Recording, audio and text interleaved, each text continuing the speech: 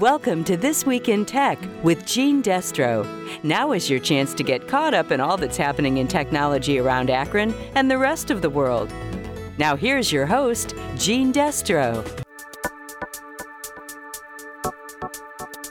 Welcome to a special bonus edition of This Week in Tech. Today, our special guest is CBS News National Security Consultant Jeff McCausland, talking about this week's federal indictments against 6 Russian spies for a wide array of cybercrimes. I wonder if you could first just outline what it is that the government is alleging, and then 2, tell us whether that actually makes any difference or why the government did it, since it's highly unlikely they'll ever be arrested. These are 6 GRU officers, the GRU being the intelligence arm of the Russian military, and they have been charged with efforts to impose malware and hack into computer systems in several major countries around the world, undermine networks, and even shut networks down.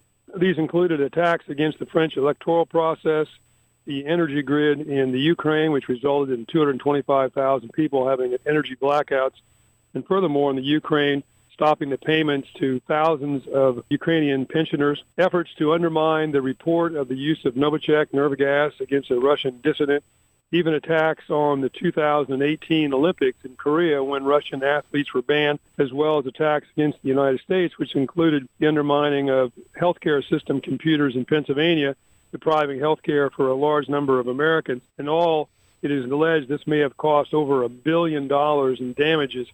Obviously, the United States does not have an extradition treaty with the Russian Federation whereby we can get our hands on these guys. But as one Justice Department official said, these guys are going to be looking over their shoulder for the rest of their life. Should they leave Russia, travel to any other country where the United States might have such an agreement, they could easily be picked up. What's very interesting to me is one of these guys, a guy by the name of Sergei Kovalev, was also charged as one of the 12 Russians by the Mueller investigation back in 2018 for conducting hacking operations against the U.S. during our elections back in 2016. And it would seem to me, at least very likely, these guys are also involved in efforts to undermine the U.S. elections now in 2020. That was one of the questions I wanted to ask. As far as I understand, there is some speculation that when the government filed the charges, that they were doing so in an effort to warn the Russians off from more election shenanigans this time around. That's very true. I think there's no doubt about it. This is putting down a marker, a red line, in terms of trying to deter the Russians from conducting operations against the United States during our election. That being said, I think many critics would argue the Trump administration should have put those markers down very, very early and even several years ago. But unfortunately, we've seen the president, at least to my mind, for the last several years, arguing, despite the best evidence by all his intelligence agencies, that the Russians were not perhaps involved in efforts to undermine our elections back in 2016. And obviously, you saw a very famous press conference between the president and Mr. Putin in Helsinki, in which President Trump said, despite that intel information from our agencies, that he couldn't understand why it would be Russia. And in fact, Mr. Putin had assured him that Russia was not involved in hacking attempts in 2016. Going back to these charges with these 6 Russian intelligence officers, now you mentioned things like the Olympics in South Korea, and you also mentioned the French election, et cetera. And the one thing you mentioned in America was the hacking at the hospital system in Pennsylvania. In terms of American or U.S. charges against foreign nationals, can't they only file charges about what's going on here in the U.S.? I mean, the other stuff is kind of interesting but incidental, isn't it, from a legal standpoint? That would be something I'm afraid that the lawyers would have to sort out. But that being said, I think it helps the United States to lay out that broader marker. And I think we'll see other governments, particularly in France and the United Kingdom, lay down similar charges against the Russians for these particular efforts. That being said, of course, there's a spillover effect that such operations do. When you infect computer systems, it's like a virus that then may affect others. And, of course, the worldwide impact in terms of the economic cascading effect can be very, very significant. So is the U.S. then counterintelligence capability, whether it's through the NSA or the Defense Department, is our capability as good as theirs? I mean, can we feel secure in what we have stacked up against the other side here?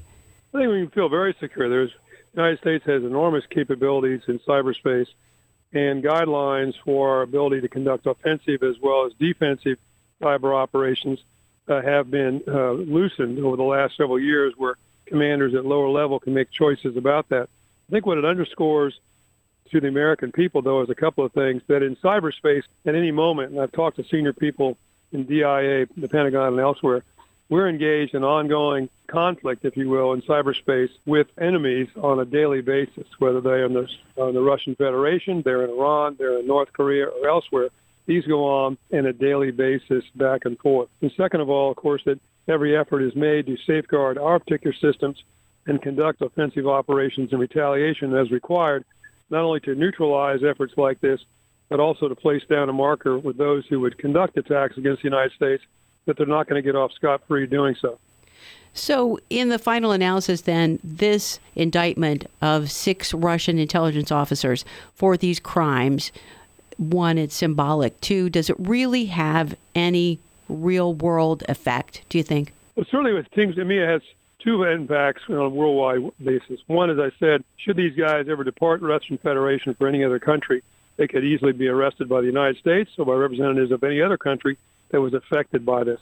Second of all, a public announcement like this, and if you will, public shaming by this on the Russian Federation, hopefully will have a deterrent effect and sets the stage for broader U.S. counter-cyber operations or even offensive operations should such things persist, and hopefully causes the Russians some pause as we're moving towards the last couple weeks of our election. That was CBS News national security consultant Jeff McCausland. Thanks for listening, and make sure to tune in again on Friday for this week's regular program featuring a new tech company in Akron with a revolutionary new invention that can both help fight crime and climate change.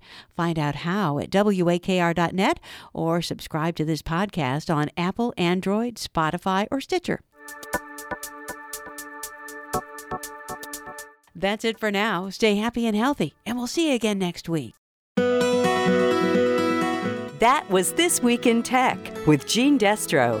Tune in next week for more tech news on 93.5 1590 WAKR and WAKR.net.